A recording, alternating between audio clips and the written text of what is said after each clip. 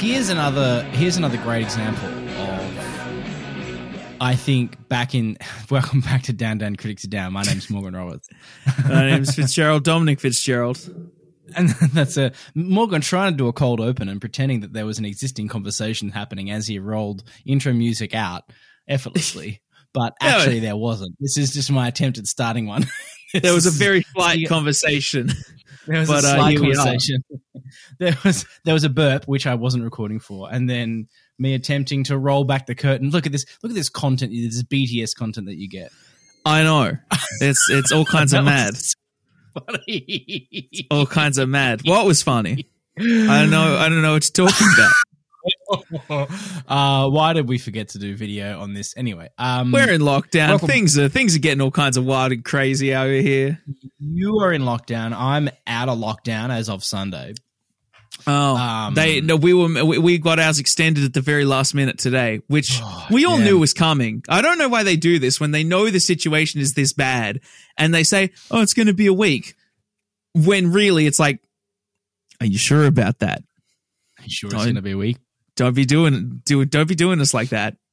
It's a bit too rushed. Here we go, week 2. In some ways, you know, they're setting unrealistic expectations for themselves. Yeah. Much like much like a certain franchise we love is known to do occasionally. It's not even, in my, like, obviously I don't need to go, like, there's no need, like, I live on a property, so I can go outside and exercise without, having to wear a mask at any time. That's always a good comfort. Going to the supermarket every now and then is fine. But, god damn, I was looking forward to going to see The Suicide Squad this weekend in theaters. And I can't. Suicide Squad. R.I.P. Yeah. Suicide Squad. R.I.P. to the Suicide Squad. This is Emma lent over to me in the most erotic thing that she's ever said to me in our entire 12 years of being together. She said, "Hey, hello. babe, do you want to come to the movies this weekend and see Black Widow?" Ooh, oh, yes. Whisper sweet something into my ear. Yes. Oh, yeah. I am there. Let's go. So hopefully we could do that. Yeah. And I can just settle for on a Paramount Sunday. Plus. Yes. I did get Paramount Plus because I've been looking forward to the iCarly reboot for ages, and it's fine. Paramount Plus is fine. It's a cool streaming service. It's Disney Plus, but for people with personality. Oh, I was waiting for you to drop that. I thought there's a Galaxy Brain meme in there where we rank. It's not even a Galaxy Brain thing. It's just like Disney Plus is literally just, oh, you like Star Wars? So does everybody. Oh, you like Marvel? So does everybody. You like animations? So does everybody. Now it's like, damn, there's really something. I opened up that main screen of Paramount Plus and went, damn, there's something for everybody of different kinds. There's a whole section of, like, they've got all those shitty MTV reality shows. That's funny. I love to see those. We're sitting right next to the Smithsonian Channel content. The Smithsonian Channel. That's pretty cool. It's a tab over from that. What? CBN Live News. It's nuts. What a time to be alive, hey? But what it doesn't Paramount Plus. What it doesn't have is The World Is Not Enough, 1999's James Bond Extraordinaire. I think the reason I still hold this so close to my heart is because it's the first, I'm pretty sure this is the first Bond film I saw in theaters. Yeah. You never forget your first. And I just can't get past this. I feel like for me, it fixes things that Tomorrow Never Dies didn't do so well, but just introduces other things that you're like, Look, that I understand, because this is such a big film in terms of the scale and the pacing and the action sequences, larger than most Bond films. Sort of the median action here is higher than the median action of most of them.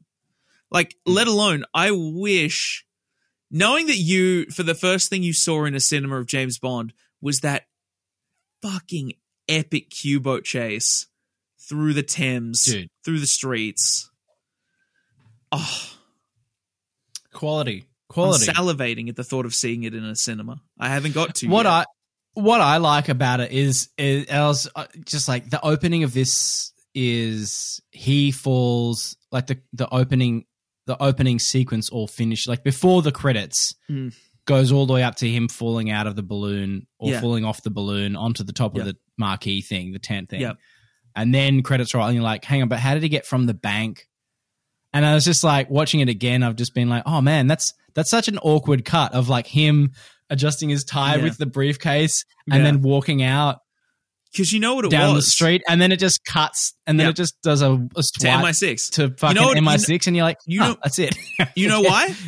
There's a reason for that. It's because the title sequence was initially meant to go in between the bank and the MI6 building chase. And then they just decided it was too sort of short a setup. It wasn't, because that Bilbao sequence in Spain, as great a sequence as it is, a fantastic opening for the film, straight to the point, style, substance, all of that. I think it only runs about 3 minutes. Yeah, it's not long. And by this point, these James Bond films do have their reputation of we need a spectacular opening for the film before the song to get us rolling and on the ball. So they were just like, well, why don't we just shift this part forward? We'll trim some of the dialogue between Judi Dench and Bond setting up plot. We'll just keep the bare essentials and then reset it up later. And I actually found that that's detrimental to this. Like there are times in the film where I'm like, hang on, what's going on? I'm like, who's Renard? Why was Electra King kidnapped? Yeah. Like it's just not dealt with until it needs to be, until it's too late. Like suddenly like, how does she actually hate M?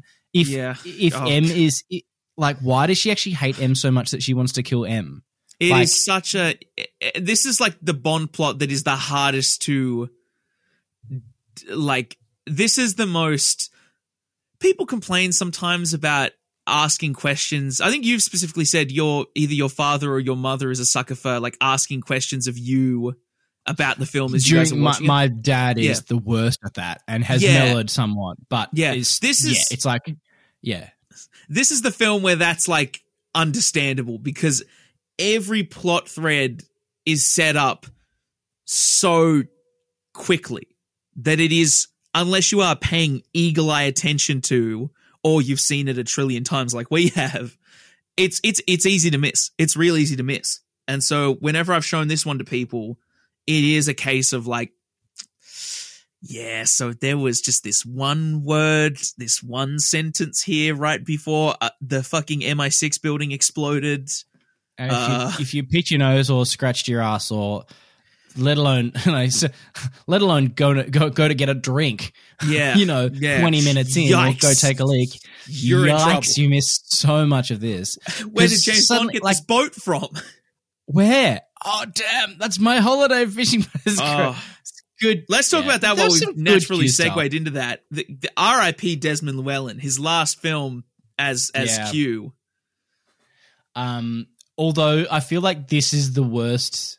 I mean, it's kind of like, it's sad, like RIP. But also, there are times where you're like, the first AD or whoever's job it is, like the second AD is sitting there just like, this is your eye line, Mr. Llewellyn. Yep, Des, that your eye line is here. Yep, just deliver the line. Yeah, no, don't look over there. No, don't look. No, look here. Yes, straight, not straight to camera. Just look. No, not over there. It's like, fucking hell. It's like 80 different places. It's like he's reading 6 auto cues and doesn't know which one it is. Yeah. And this is... Which is, this is the wild thing. It's not his last performance because he died unexpectedly. Like, they set up his retirement as a plot point and an effective one at that. His last scene is fantastic and the most Q ending possible. But it also gives us John Cleese.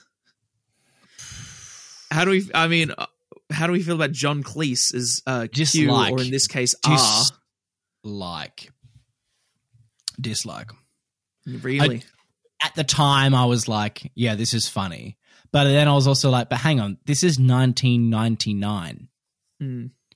Like, I don't know, put someone else in. I feel like even then, I feel like he was too, I don't know, maybe it's a weird casting decision of like, that because they've never had another Q before. It's not like we've recast James Bond, we've recast M, we've recast Moneypenny, we've recast so many recurring characters at this point, but this is the first time they've had. We've recast Felix Leiter. They recast Felix Leiter every week. Every time Felix Leiter jumps out of the police box, you know, hey, look at this, look who he is now. It's so clear that they've never really thought about how do you recast Q. And they were just like, well, we can't find another Desmond Llewellyn. No. Which I understand. And I understand why they picked Cleese in that moment, because they definitely, all right, Q's personality he was kind of this elder statesman of hijinks kind of comedy, British comedy. You know what? Good. Sure. I can see on paper why it would make sense. I can see on paper. This is, and it's true. And it is perfectly, it's half and half, because I think it's a good choice too. I think it's got potential. And specifically for this film, I think it technically works. It's sort of where it continues and the general ethos behind John Cleese's Q, which we'll talk about here so we don't have to do it for Die Another Day, because God knows we have enough to talk about Die Another Day. We have Q is not a funny man. He is the straight man in the world that is witty. He takes his work very seriously, deadly seriously. And I understand why you cast John Cleese as his replacement, specifically when you can have those two going back and forth, so that Llewellyn can play it straight and Cleese can do his Monty Python type antics with all the James Bond gadgets. And that sort of works when they're together in the same space, when they're the yin and yang. When it's just Cleese, it's like, you're kind of being too funny. Yeah, it's too hard. It's a real Clark and Dawes scenario. You need where. I think the thought is always that I was about to call him Jeremy Clarkson, who'd probably be a good Q. John Cleese's Q never seemed like, he always seemed like he would laugh at what James Bond should do. Does that make sense?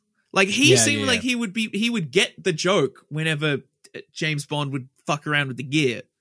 Well, Desmond Llewellyn but in a stop fucking around way. Yeah. No, but Desmond Llewellyn gets it. His cue goes, he sees him trying to fuck around and he sees the puns and he goes, "Oh, shut up, James." Like it's just annoying. Yeah. Because it's like, stop being the office clown. No one, I've only ever seen him laugh at his own invention once, and that's in, I think it's The Living Daylights, where he has the intern like sit on the couch that flips into itself, and the lab guy gets trapped in the couch. And he goes, "Ha ha ha, got him."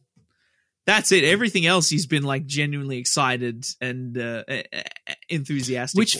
Which film is Don't Touch That? That's My Lunch. That's Goldeneye. That's the best Hugh line, I think. Because the editing around that is also fantastic because of how it just happens. His timing on that. Don't touch that. And so much inane batshit is going on. That's My Lunch. Like, it's such a... Yeah, because it's just the beat. So the beat makes sense. It's so funny, and it's surrounded by so much inane nonsense going on around that office at that time. People are getting blown up in phone booths. There's ejector seats going off everywhere. Q's blowing up bloody mannequins with a pen. And shooting rockets out of a cast. It's insane at that point. That's the best Q scene. So I just wonder, look, it's fine. I think, look. He gets a very loving send-off here. Yeah, that's true. Although just first AD, second AD, whoever its job it is, tell the guy where he has to fucking look, please. Thumbs up to you. Good job on that. But all right, so it's a good song. I think it is Garbage is very old for the time. I love it's the a Garbage great song. song. Yeah, me too. This is top top tier song for me. This is very, very up there. It's very much grown on me. When I was a prissy kid who didn't exactly know what grunge was, I was like, ew, yuck, give me some horns, please. But now as I've matured, I'm like, yeah, no, that's sick. That sounds it is awesome. very sick. We'll talk about that a bit more in our The whole score episode. is really great. David Arnold has composed 2 Bond scores by this point, going on to do a lot more. And by this point, David Arnold is just the man of nailing the sort of high-paced modern action of the 90s and 2000s, but he knows when to dip in with those cues of the old Bond style, the John Barry-isms, if you will. Yeah, that's right. One of the most sometimes that, and a lot of the time that works. Sometimes, especially when it's coupled with other Bondisms, so say the Bondisms that are delivered in set piece and dialogue, where the set pieces and the dialogue link up, like the name's Bond, shoots the bottom of the elevator, James Bond at the top, and you're like, that was an exhausting 10 seconds of watching that rocket-powered elevator gas explosion rocket the elevator back up the silo wall. You're like, damn. I know it's 1999, but I was even then I was like, oh. I've always been perturbed by that line. It's not so suave. I've always been perturbed by that line read because it sounds like he's doing too much of his American accent in it. Like he does the James Bond, James Bond, it's somehow strained. Yeah. Look, and watching this, I was thinking, like, you know what? I actually think Pierce got a bit stuffed by, his legacy would be marred, because I think he's a really good Bond. I like his Bond, and I think, a retrospective reading of the last and this film is difficult. It makes things more difficult for various things, like the plot. I think the plot was just a bit much. Was it? You know more about this. Was it just was it marred in a bit of development? Was it a bit rushed? No, this one is wild because it is the most sort of concrete of all the Brosnan productions. It was obviously all right. So this is the first one that was written directly by. I'm not going to refer to them as my arch nemesis because they don't know who the hell I am. But this was the first one to be co-written by Neil Purvis and Robert Wade, the current James Bond screenwriters, people whose works I will critique when I need to critique it throughout the next few weeks. Certainly I'll do it a bit. But they sort of came on after, because the last script was in shambles. It was changing exceptionally rapidly, and it was half written by the guy who wrote GoldenEye, which was also written by 3 people. So at this point, they found steady writers, a duo who can work on the films. And their script is solid. It takes elements from a lot of different areas of the Fleming ethos, particularly the title and some of the plot elements from On Her Majesty's Secret Service, specifically the title being the James Bond family motto, the world is not enough. But this production really was just thick and fast. Like, they just did it. Michael Apted, the director of this film, famous for directing the Up documentary series. You know, the documentary series that films all the kids 7-year intervals as they grow up. It's his first sort of foray into action directing. Don't quote me on that. That may be completely false, but it's just the size of this one is what got away from it. Like, all these elements were already predetermined in terms of plot, locations, action set pieces. And it really came down to these guys, Neil Purvis and Rob Wade, having to put the jigsaw puzzle together. And it's what led to our earlier criticism with the plot. Like, setups are blink and you'll miss them. And it's very easy to blink and miss them if you don't, like most people aren't eagle-eyed watching Bond films in terms of the general populace. They need broader stories with that depth if you look, but setups for the action, setups for the characters, motivation. Yeah, you really need to clearly know what the character motivation is at almost every point in time. At least you need to know what Bond's motivation is. Yeah. And why, like, and I guess what MI6's motivation is, or MI6/M's motivation. Yes. And this becomes increasingly, because it's never explained when she was kidnapped, when Elektra King was kidnapped. Nope. And did it happen? Does it happen inside the timeline of this film? Has it happened already at the start? Yeah, no, they don't mention. And then it's also like, but hang on, it's like, if she wants to be all, and you left me for dead, but then I fell in love with Renard and became a criminal, and so I guess thanks. I don't know. Like, they never fully explain, like, is this her choice or is it actually Stockholm Syndrome? It's not clear. It's like, it's, and if it is, it's really poorly and it's problematically executed. She doesn't convey it to anyone. She conveys to M throughout the film is just, I'm upset because you told Dad not to pay the ransom. I'm capturing you and you're just going to be here in Istanbul. And there's really, the connection between them and Bond isn't just... It is just you were the agent assigned to protect me in this specific scenario. Therefore, we're angry at you. We're evil towards you. Yeah, there's no prior relationship to Bond. It's not like she's gone, I want to seduce Bond and kill kill Bond. No. And then when you keep going into that plot again, it's like, okay, cool. I still don't understand why she went into Zukovsky's casino and put $1 million. No, okay, yes. See, that again is the most blink in your moment plot example. That whole scene after the big action, because it comes right after a huge action a spectacular action sequence, by the way. Yeah, which is great. The car gets chopped up, the trees, the MacGuffin, not the MacGuffin, but the helicopters with the blades that you see earlier in the film on site. You're like, damn, I wonder why they're setting us up with that so they can bring them back. Which by the way, is a leftover from the first script from GoldenEye. Oh, really? It's like, those helicopters with the blades were meant to be in GoldenEye. I've got no idea where, but were just cut and then brought back to in the jungle. Xenia was flying them in. I guess, it's not important. Getting on the top of those trees. Right after that huge action, I'm so glad you spoke over that joke and everyone missed it. But also, don't. Everybody's going to rewind it back. Hey, you know what to do, podcast listeners. 10 seconds. God knows I'm doing it right now. Right after that action sequence, Zukovsky, by the way, is trying to explain he's back.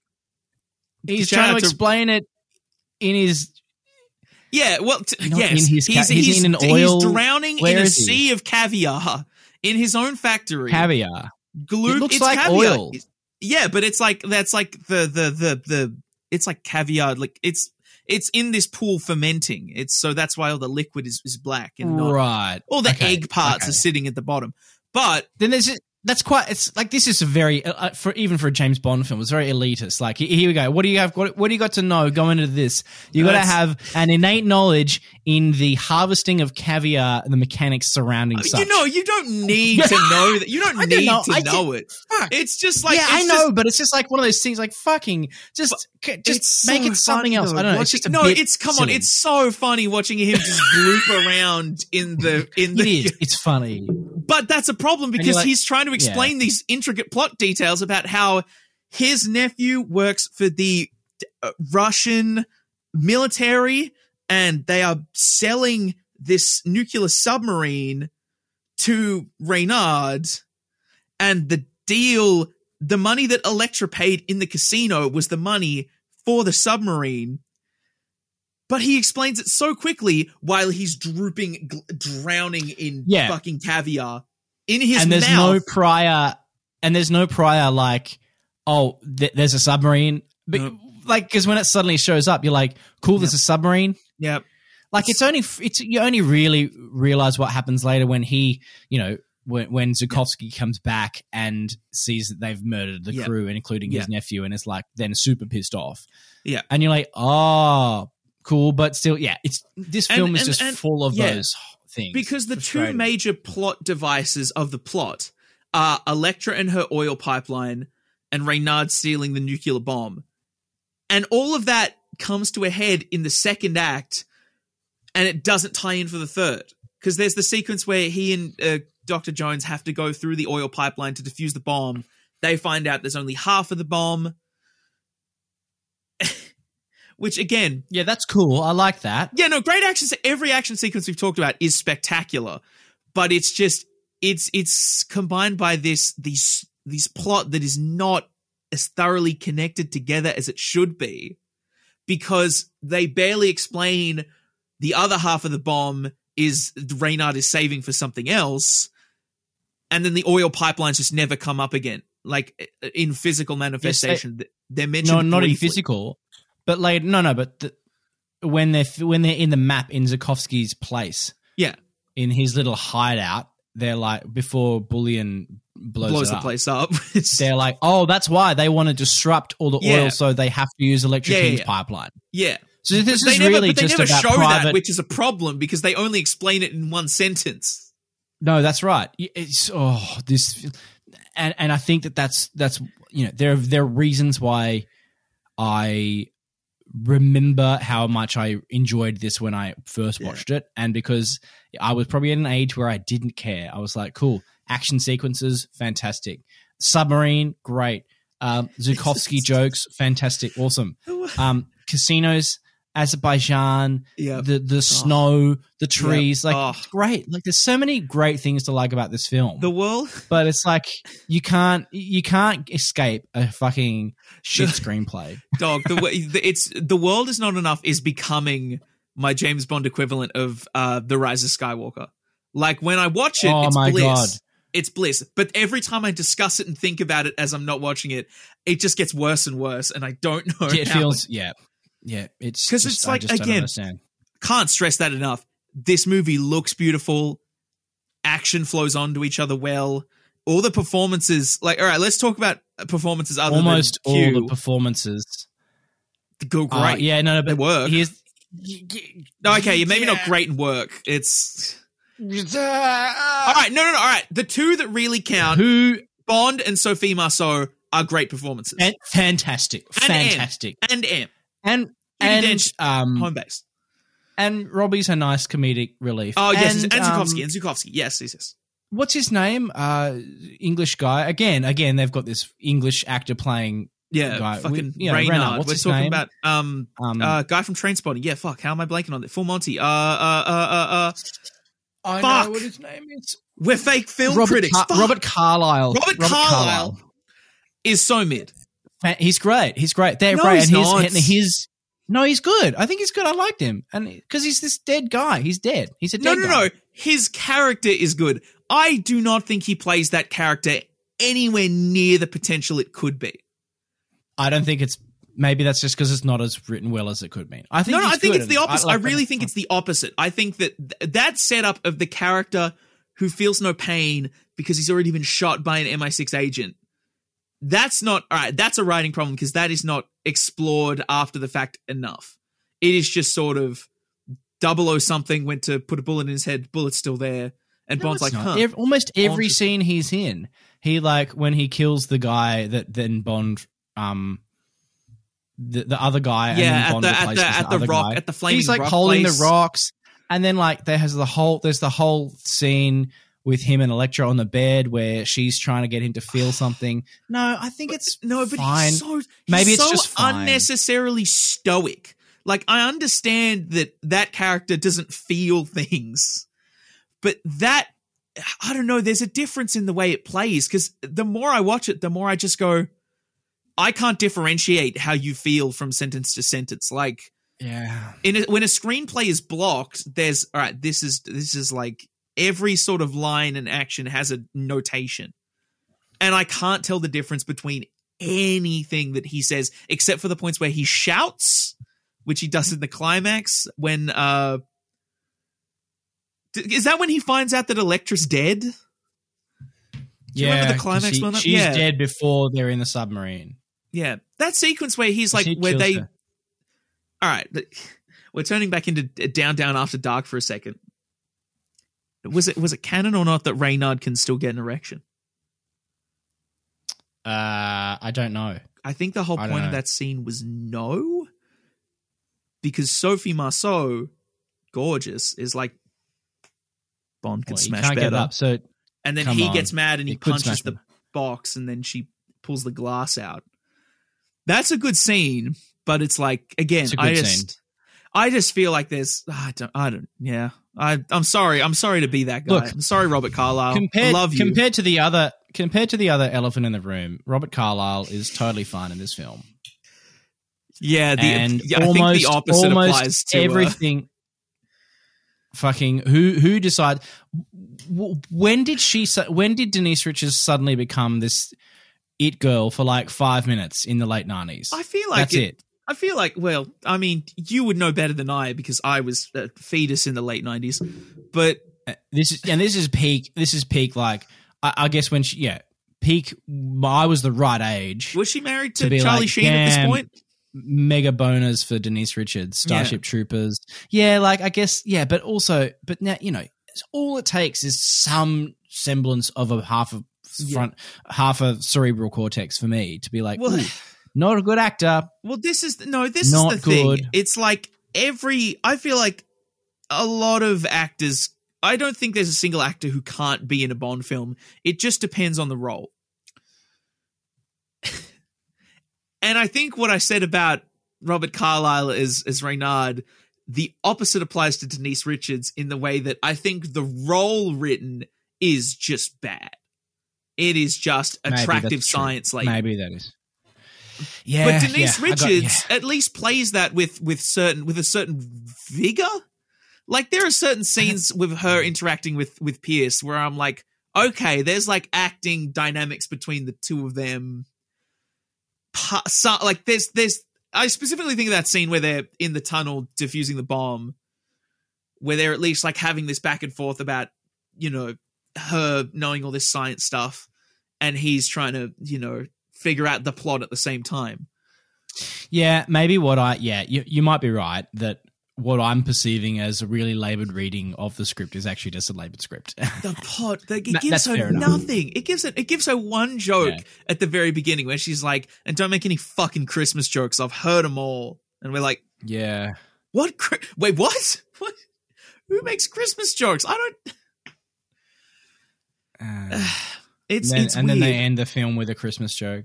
Yeah, the only Christmas joke I'd ever heard, and it's funny because because the joke is I've always wanted to spend Christmas in Turkey, but he says No. that is their No. The joke is I thought Christmas only came once a year. yeah. No, I know that's the Yeah.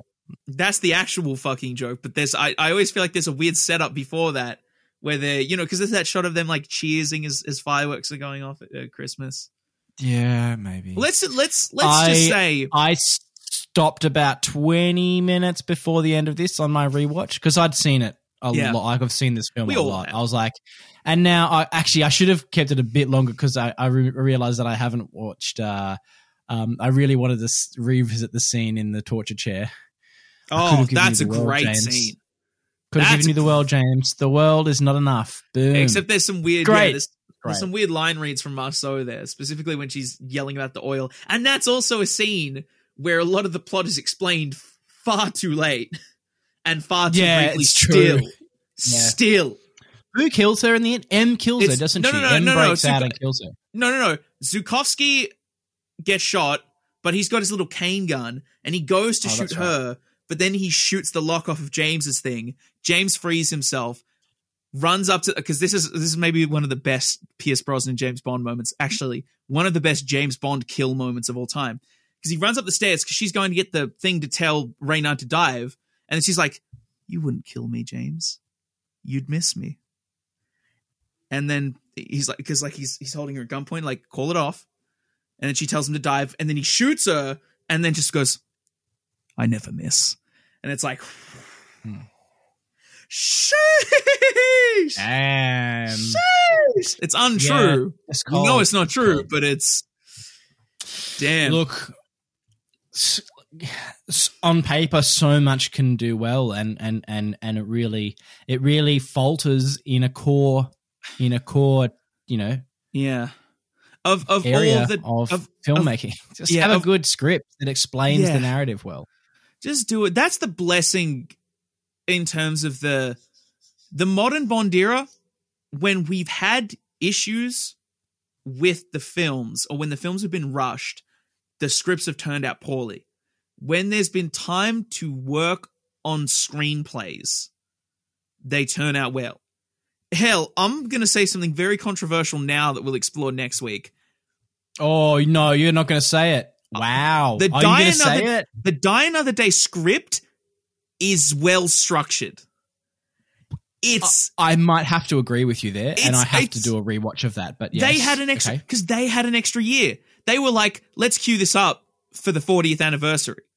So they had a whole enough. extra year to work on the script. They picked a bit of Fleming source material to adapt.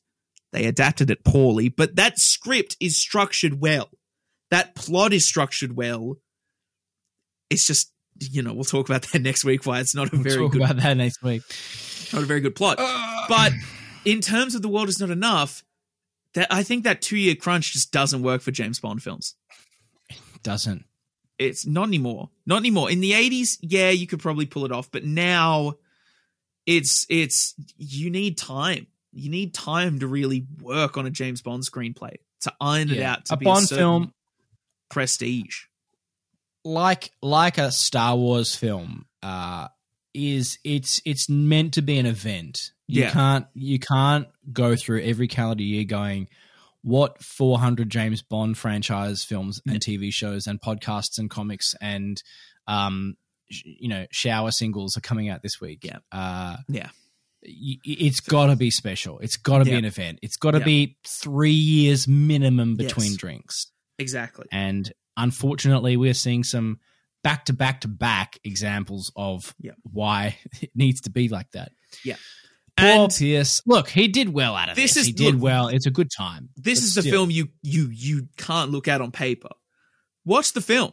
Have fun. Watch all those It is a fun film. Spectacular action sequence after spectacular actions. There's no weak link in the action sequences. You go from the exit from the bank.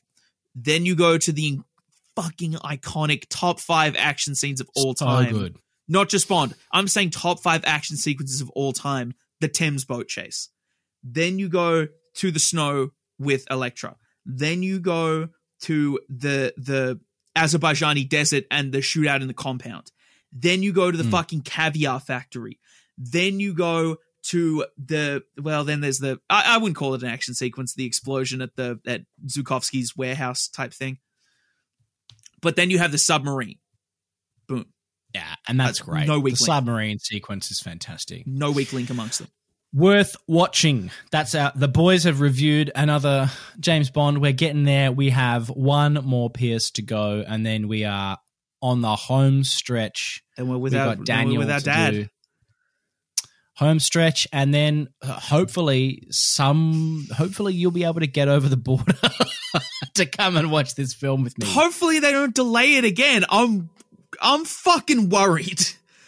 Just for the people listening at home, kids, Dom is not in Sydney, all right? Dom is in Newcastle. Which is also locked down. Which is now locked down, but it's not as we're too not close as for fucked comfort. as Sydney. But no, listen. Yeah, it is a bit close. Everybody around the fucking planet, wherever you are listening to this right now, get vaccinated so so they don't have to delay this goddamn movie. Get vaccinated. Get vaccinated so we can see this movie in a cinema 5 times each. I'm so scared. I'm so scared. It's been delayed too long and they need to make so much money. Like, yes, Amazon can bail them out. I'm going to go see this film so many times. Amazon can bail them out, but fuck me. Just No Time to Die. I got a feeling about this one, bro. I feel like this is going to be one of the greatest James Bond films ever made. Don't tell me how or why. I got a feeling about this. And after this intensely long wait, I want nothing more but to see a big W, see a big win for this film, for Barbara, for Michael, for Daniel, for us the fans. I've never felt like more of a preacher in my entire life, but Jesus Christ, do what you got to do so that we can enjoy one of the greatest joys in life, James Bond films. Until next week, my name is AstraZeneca. My name is Moderna, Mr. Moderna.